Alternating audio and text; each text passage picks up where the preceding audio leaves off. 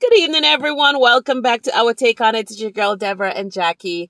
And guess what? I know this is kind of a topic that we generally wouldn't cover, but however, since it is from a biblical reference, we shall cover it. And we're covering one of the most controversial, yet loved, yet funny guy, yet very serious guy. We're talking about no other person than Mr. Kanye West. That's right. That's right. That's right. Ye. Well, He ought to know. He ought to know. And that is his new name. Okay. So he is legally allowed to be called Ye. That's right. And there is a reason for this. According to Kanye's perception, that phrase appears more in the Bible than any other, is the word Ye. So he has chosen this, to define himself, to present himself to the world, and to basically say, I am coming at things from a godly foundation. Mm-hmm. So this has been prevalent in Kanye's music, but he's just such a genius in the way he invents and reevaluates himself.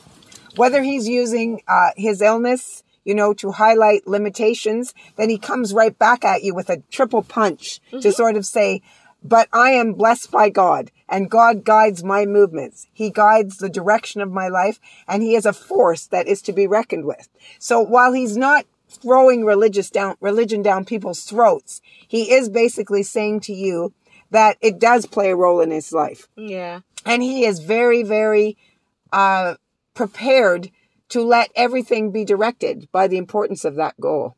Well, the thing with Kanye that I really love is that Kanye is very transparent.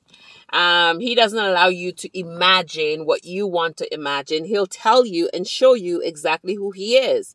And every year you could be surprised by the next role or transition of what Kanye is going to bring to you, whether it's the album is going to be on fire, or he got a new style of fashion, or it's just some slogans or name change, or he has changed his name about 1 million times. He and P. Diddy, I don't know which one is outgoing than the other, but you know what? It's fun. It's fun for them. In terms of Kanye from a religious standpoint, I don't know how much of that is really related to God, or does Kanye think of himself as God himself? I do think there's elements of that he really does see himself from, as God-like in the judgments that he makes. But even when he's on the down low and he may be dealing with the bipolar issue and he's hiding away or isolating himself or having personal problems, he still comes back with a bang, and he finds another way to kind of say to you, well, I'm going to scrape myself off the floor, and this is where my strength comes from. Don't underestimate me. I am Kanye. I am power. I am a force to be reckoned with.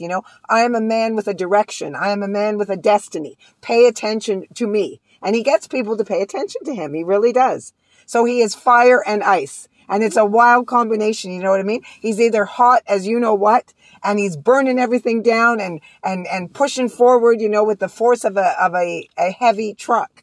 And in the next breath, he's kind of cold and disinterested, and he needs time non-emotional. Yeah, very non-emotional, almost to the point where he is kind of freezing people and the world out, and he needs time to collect himself. And when he feels composed and reinforced, then he comes out with all barrels blazing.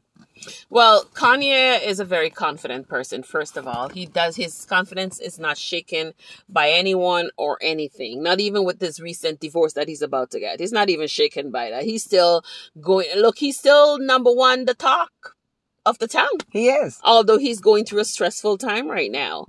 The loss of the election, his mental illness that flares up and flares down, whether he's cussing out Drake or whoever other DJs that goes at war with him, whether it's marketing issues. Like, there's so many things that Kanye has his mind and his hands and his heart wrapped around.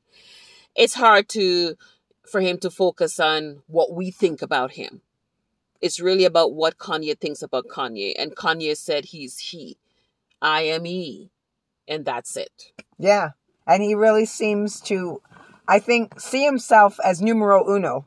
And also to just kind of be the kind of person that is like you say, he's so diversified in what he does that you will see him one minute hidden away in a cabin, you know, and you don't know whether he's safe or secure. And people are kind of mesmerized by what his movements are going to be. And in the next breath, he's on the streets of Paris, you know, and he's wearing a mask, you know, and he's plotting for his next fashion maneuver. You know what I mean? He is iconic. And no matter what you want to say, we keep talking about him. Mm-hmm. And the fact that he's put the spiritual dimension into it is kind of a reason to be somewhat suspicious, but I don't think you can be fully suspicious because he has produced music where he uses the word God in his recordings. And I think that he does see himself as very powerful.